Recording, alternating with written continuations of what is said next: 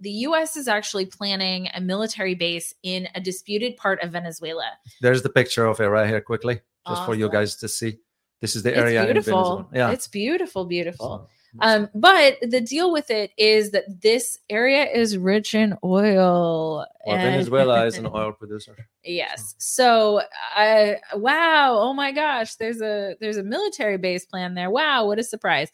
Okay. So let's listen in on it. Let's see. I got you. No, that's the wrong guy. He's gone. He's gone. Okay. Let's take a listen.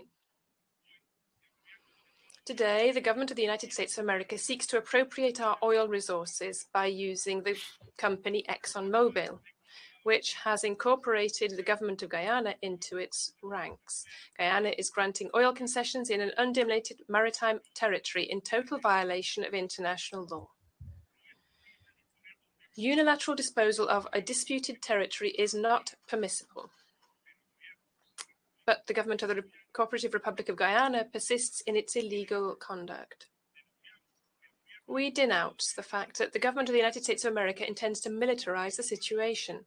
The Southern Command seeks to establish a military base in the contested territory with the aim of creating a spearhead in its aggression against Venezuela and consolidating the plunder of our energy resources. 2 days ago, the National Assembly of Venezuela unanimously decided... All right. Yeah. So that's very interesting. That's going to have to start with the fundamental question. You know what's the fundamental question? Is the Monroe Doctrine still alive? I mean, was it ever really? Well, it's the changes that been taking place in Latin America have always concerns the U.S. Or concerned the U.S. I remember a trip to Bolivia. I went to Bolivia a few years ago when I was still in Washington. And because at that time we had an issue with Morales, and what was that over? Oil? Access to rare earth minerals. Oh, yeah. Because Bolivia, I mean, it's one of the two, right? One of the two, you're right. Rare earth minerals or oil. This big deal here, it also has to do now with the shift between Brazil and Argentina. Yeah. But this is not about that, just that. The main one is for the agreement that just been reached between Venezuela and China under the banner of strategic partnership. Yeah. That's what's at the heart of it. Yeah. We know what it means. Anytime you see the term strategic partnership, anytime you see that, just FYI, guys, in the world of geopolitics, anytime you see the term strategic, assuming there is an agreement between the two parties, that's usually incorporate more than just joint military training, more than just loaning money. We're talking about vision here. We're talking about strategic objectives for both countries. Yeah. And in the case of Latin America, especially with Venezuela, because of the sanctions we've been imposing on them, which, by the way, we had about a year and a half ago, we had behind closed doors talks with the Venezuelan government to lift some of the sanctions if they let some oil comes to the U.S. Yeah. Behind closed doors. A lot of people had no clue. It wasn't even reported here. So this is what's at the heart of it. Yeah. But also because we are very concerned that now Argentina has been admitted to BRICS. Yep.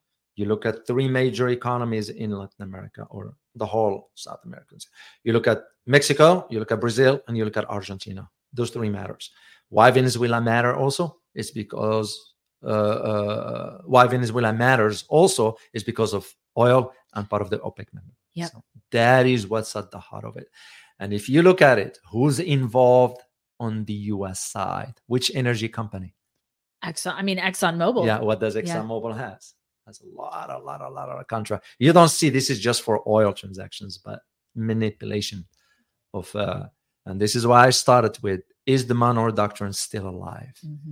Because that's what's at the heart of it. Yeah. We never wanted any foreign power to come to the southern hemisphere. And well, how do you think other countries feel when we go to their side of the globe and operate? So, well, I mean, I can tell you they don't feel great about it. And over the last few years, we've really heard about it, especially with the internet. Yeah. Those people, the people who have been affected, have really been speaking out about it. Yeah.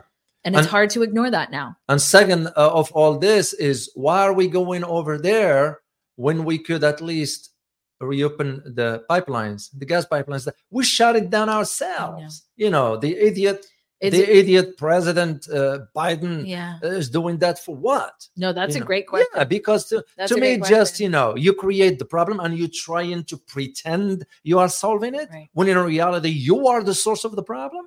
So absolutely, what gives me sort of any frame of mind to be talking to you when I know you are causing the problems to begin with? And this is where that issue of credibility comes in.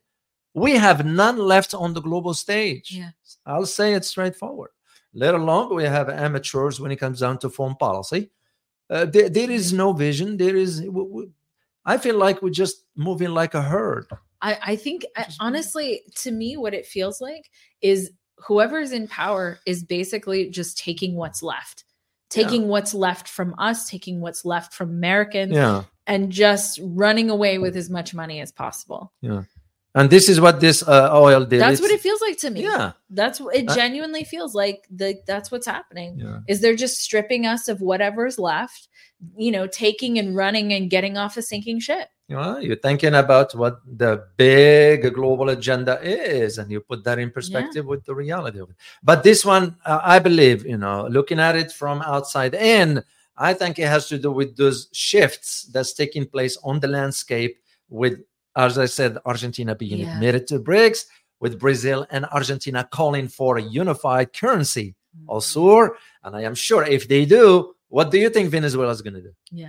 What do you think Peru? What do you think Bolivia? What do you think even Mexico will end up doing? So this is why, because now it became evident that if we want to turn events in part of the world, you create tensions. It's the same thing we're seeing in Asia right now. And this is why you're seeing certain countries embarking on a certain policies, like our next country we're going to be talking about.